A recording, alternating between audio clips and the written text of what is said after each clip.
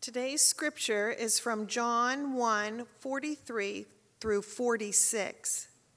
The next day, Jesus decided to go to Galilee. He found Philip and said to him, "Follow me." Now Philip was from the Bethsaida, the city of Andrew and Peter. Philip found Nathanael and said to him, "We have found him of whom Moses in the law and also the prophets wrote, Jesus of Nazareth, the son of Joseph." Nathanael said to him, "Can anything good come out of Nazareth?" Philip said to him, "Come and see." This is the word of the Lord.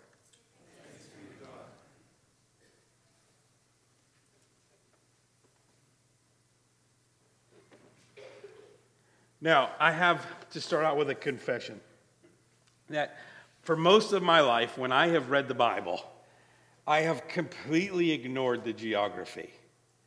Like, I knew there were maps in the back there, but I never really looked at them. But my trip to Israel this year opened my eyes to the geography of the Bible in a different way. What I can say is that when we read the Bible, we read it through the lens of history or the lens of theology. But being in the land, I can almost totally assure you, when Jesus read his Bible, he read it geographically. I mean, how could he not read about Elijah and the face-off with the prophets of Mount Carmel when he could see Mount Carmel in the distance?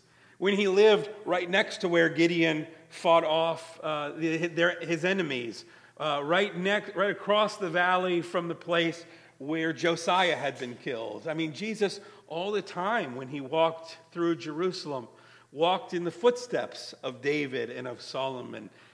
I mean, he would have had to have think geographically about his Bible. Think about in our own world how geographically oriented we are, and we're probably less so than many other societies. But think about the metaphors we use, like going through a valley, a mountaintop experience, feeling like we're lost in the woods, dry as a desert. Life is a highway. I'm going to ride it all night long. See, we use geography in our own language. And think about how places have meanings beyond the actual geographic location. If I said Newcastle and I was in England, they wouldn't think of you all at all, right? And if I said Newcastle to somebody who wasn't from here, they would have certain meanings. But if I said Newcastle to somebody who lived here, then it has all kinds of connotations. Think about the Alamo, or Gettysburg, or the Vietnam Memorial, or the location of the World Trade Center. Places can have meaning beyond their physical location. Okay? They can have feelings and emotions and stories. And what often happens is in the Bible, the authors utilize these things to tell about the story, to add elements to the story. As author John Beck puts it, stories far apart in the Bible are sometimes right next to each other in the land. Okay? So sometimes what the biblical authors are trying to do is use place names to remind us of previous stories. And then something is missed when you don't pay attention to those. So that the geography is not just the backdrop, it's not just the setting, sometimes it's actually essential to the story. And as I've been thinking about the Christmas story leading here into Advent, it has changed my perspective on reading that story, and I've been paying attention to the actual places. And so this year for Advent, we're going to go on a little Christmas road trip. Okay? And so I want to take you to Nazareth, to Jerusalem, to Egypt, and then back to Bethlehem. Now, chronologically, those aren't in the right order, but I really wanted to do Bethlehem last, so you're stuck with it. But I want to try to look at this story through the places that they happen. And when we do, I think you're going to find that there's something added to what the story is all about. And to do that, we're going to be using a lot more pictures than we normally do, so I hope you are awake and are paying attention. Okay. First, let me try to give you an understanding of where Israel is and why it's so important. Okay. This map on the left was made by a guy named Heinrich Bunting, who lived from 1545 to 1606. Okay? And if you notice, we've got Asia, Europe, and Africa, and what's in the center? Jerusalem. Sounds a little arrogant, right? Little Israel, little Jerusalem to be in the center. But look at the map on the right. Okay? If you look in the upper left, what do you have? You have Turkey and then Europe. If you go to the east, to the right, you have Asia. If you go to the left, to the bottom, that's Africa. And what is the one land bridge? You don't go through the desert here. You go through that fertile land that is Israel. Israel is a land bridge between the three continents. Okay? Every major army, almost every major army that has taken over this part of the world came through Israel, because that's how you came through. Okay? It is strategically located to be important. It's part of what's called the Fertile Crescent. You can't see this as well. But from over in where what would be the Babylonian and the Assyrian Empire, the Tigris and the Euphrates, it's nice and green and fertile land all the way around through Egypt, through Israel, and down into Egypt. And many of the great powers of the world have come from and through this very area. Okay? If you wanted to do trade between the Silk Road in Asia and Africa, it had to go through Israel. Okay? Israel is a hugely important place. But it's also very teeny. To help you understand, I tried to make these, I found these on the internet, so of course everything you find on the internet is true. But generally, this is about right. I tried to make them roughly the same size. There's Israel compared to New Jersey, and there's Israel that fits entirely in Lake Michigan. Okay? So if you think Western PA, Jesus lived his entire life between Erie and Washington. Okay? He didn't go much further than that. And the bottom of Israel is the Negev, it's the desert, and so most of the stories happen up north in the top 2/3 of the country. Okay? But it's teeny. Okay? It's teeny. In Jesus' day, it would have been divided into several areas. You'll hear about Judea in the south, where Jerusalem is, the Galilee in the north, and Samaria sort of in the middle. And the Samaritans didn't really like the Israelites, and the Israelites didn't really like the Samaritans. And so this is where a lot of the challenge comes from. Because of the way the country's set up, you see the red lines? Those are major, major trade routes. Okay? So right there up above Samaria, near Mount Carmel, the land divides, or the road divides. If you go to the east, that's how you can start heading to Asia. If you go up to the north, you'll go around the Mediterranean Sea and you can trade with Europe. Everybody see how critical Israel's location is. Okay? This way is often called the Via Maris because it follows along the Mediterranean Sea. Okay? Up in the northern part, right where those roads divide, is a little valley. Do you see how the green sort of stretches out into the deserts, into the mountains? That's called the Jezreel Valley. This is a very, very important, very fertile land, but to the south and west of it are the Mount Carmel Mountains. So it's a very natural sort of stopping point and focal point. And that Jezreel Valley, let me zoom in, very, very important. Lots of stories happen there. That's where Gideon was. That's where Saul and his sons die. That's where Josiah dies. This is also called the Valley of Armageddon because the city of Megiddo is there. Okay, it's about 145 square miles of just great farmland. And Nazareth is right off of it. Okay, so here's little Nazareth. You can see the valley to the south of it. You can see the roads marked with the dotted lines. And so Nazareth is right there, right here in the northern part of the Jezreel Valley. This is Nazareth today. Nazareth today is this huge, booming city, very diverse in the northern part of Israel. But back in Jesus' day, this is maybe what it looked like. It's teeny. It's tiny.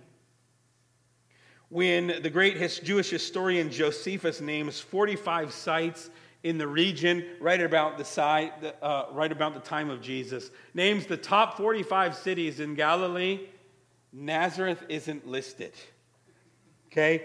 When this land is divided by Joshua, Nazareth is not listed. It is very, very small. In fact, we have very little archaeology from it. We can't quite find a city center. Okay? Probably because there's not really one.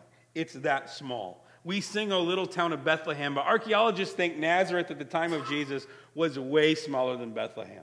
Maybe 200 to 400 people. 200 to 400 people. I got news for you. When it's 200 to 400 people, everybody knows everybody. Okay? Everybody knows everybody. Okay? What's interesting about this, Nazareth is up in the hills. It could have been in the Jezreel Valley where there's all that great farmland. It could have been next to one of those major roads where it could make money on travelers. Okay? These are people that intentionally don't want to be where all the other people are. They want to be off by themselves. You can think about this as a good, conservative Jewish community.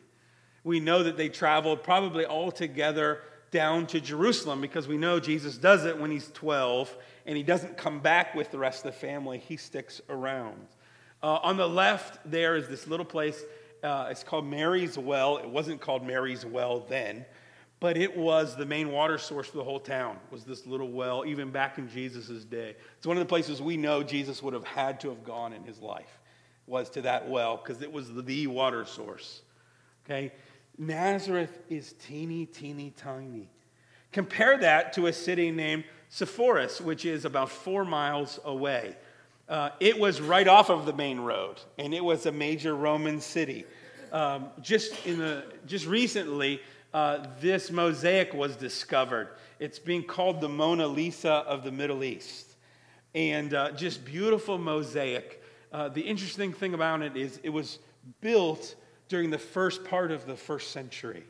And so the question is, might Jesus have actually worked on this? Okay, Jesus, we call him a carpenter, but the real word is tekton.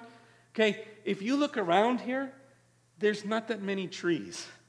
You could never be a carpenter there. You had to be a general contractor. You had to work with stone. You had to work with mud. You had to do repair jobs. And really, honestly, a town of 150, 200, maybe 400 people, there wasn't enough work to sustain a tekton.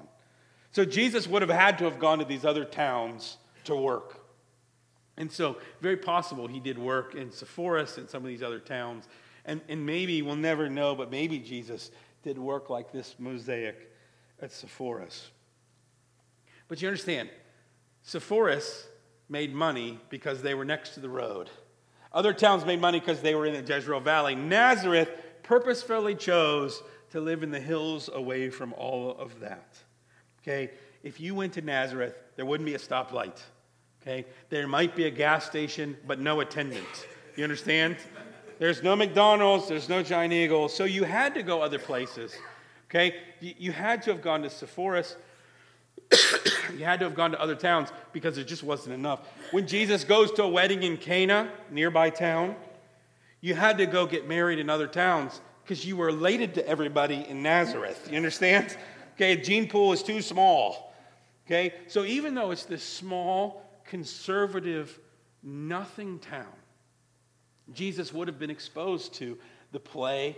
He would have probably gone to the play at Sepphoris, would have been exposed to other things in his travels to Jerusalem. But I also wonder, if he's from such a small town, no wonder he likes to stay in Bethany when he goes to Jerusalem. Jerusalem must have seemed so huge to Jesus. So what stands out about Nazareth? Nothing. Nothing. Of maybe 100 other cities Jesus could have been born in that would have had some significance, Nazareth has zip, nada, nothing. So, when Nathanael says, can anything good come out of Nazareth? It's a legit question. Okay? It's a legit question. Can anything good come out of little Nazareth. In fact, when Jesus starts his ministry, he goes to this town of Capernaum, which is on the Sea of Galilee, right next to one of those roads. They had a major toll road there, so they would collect taxes on people coming through. There was we know one of the tax collectors from that town, Matthew, because he was called and became one of the disciples. So Capernaum, major fishing site. If you can't really tell, that's called St. Peter's fish, which they still sell. They weren't called St. Peter's fish back then, but it's a freshwater tilapia that you can get on the Sea of Galilee. That's me finishing one right there. Okay, and the little town of Capernaum, they've actually found ruins of what they think might be Peter's house. Very small, 8-sided house. That you can see this big chapel is built over. And this old synagogue, which is built on top of the synagogue Jesus probably taught in. So think about this.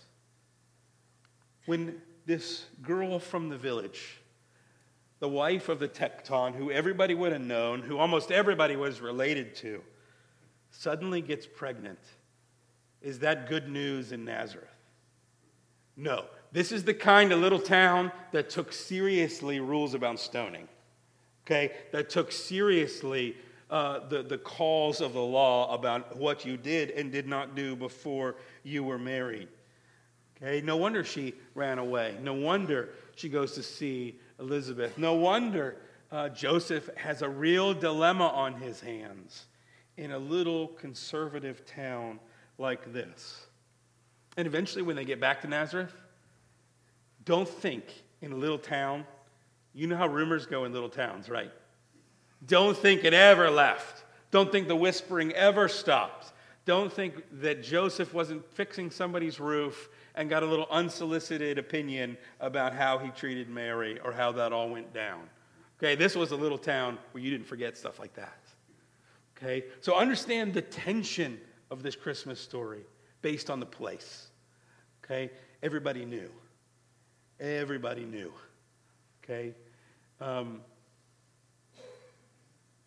Scandalous for a little Galilean town of Nazareth to have a pregnant woman out of wedlock. Okay, scandalous. In fact, those rumors probably followed Jesus. We know that Jesus was actually rejected in Nazareth. Okay, he couldn't do miracles in the region. He eventually had to leave. Because who would have believed? Okay, think about it.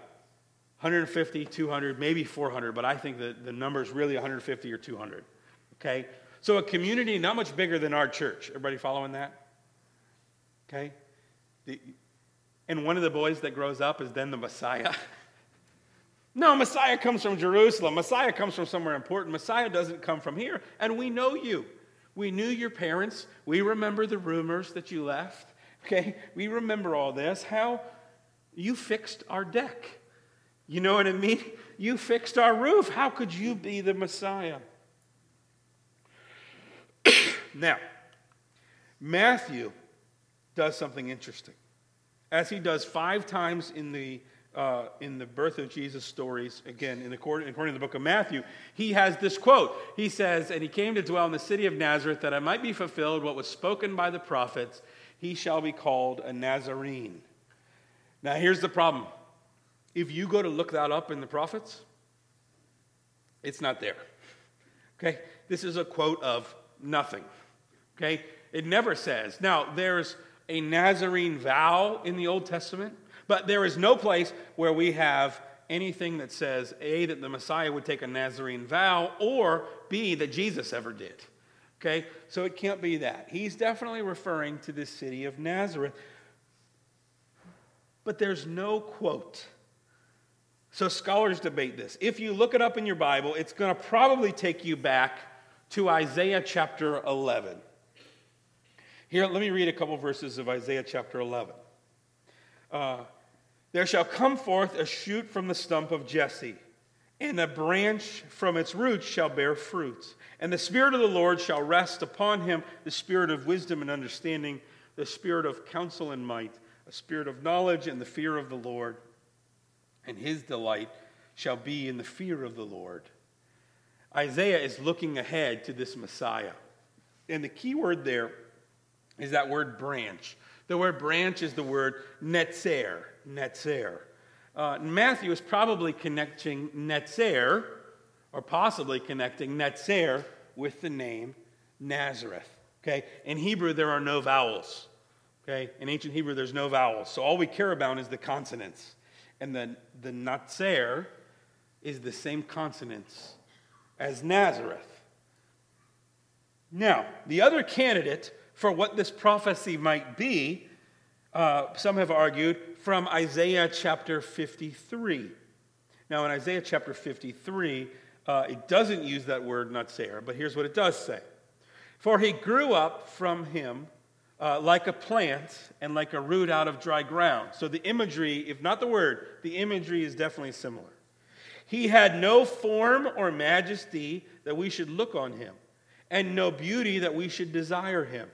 He was despised and rejected by men, a man of sorrows and acquainted with grief, as one from whom men hide their faces. He was despised, and we esteemed him not. Now, a lot of times we read this in Lent also, because here's how it continues. Surely he has borne our griefs, but he was pierced for our transgressions. He was crushed for our iniquities. Upon him was the chastisement that brought us peace. Okay, so there's this reference here to him being pierced, and we love that at Easter to look back and say Isaiah is hinting at the crucifixion. But for our purposes, there's this whole idea of him not being esteemed. Okay, him not being important. Him not coming from anywhere that's valuable. Okay, that Jesus wasn't pretty, he wasn't important, he wasn't of any kind of status. There's no reason to esteem him. Now that sounds like a place like Nazareth, doesn't it? Now, I think the key to understanding this, and there's lots of debate on this, okay, but the one key I think here is the plural of prophets. Okay, did you notice that? Okay, whenever Matthew quotes a prophet, he says the prophet. Except here, he says prophets. And I think what Matthew is doing is he is inspired by the Holy Spirit, looking back at all these passages and saying, wow, not only is he a branch, Nazer, Nazareth, but he's from this nothing town of Nazareth. He is of no importance. And so I think in saying prophets, Matthew's actually letting us know that he's taking these and he's sort of weaving them together. So why is Nazareth so important to the story? Well, it's important, number one, that as we start thinking about the Christmas story, we think of the plot in the context. Okay? That when Mary gets this word that she is pregnant, it is not good news. Okay? This is something you get stoned for in little backwater armpit kind of towns like Nazareth. Okay? It's not good news. And that it seems strange to us that Jesus wasn't born like a king, wasn't born in Jerusalem. Where do the wise men go? They go to Jerusalem. Of course he's going to be born in Jerusalem, right? He's a king, except he's in like the opposite place of being born like a king.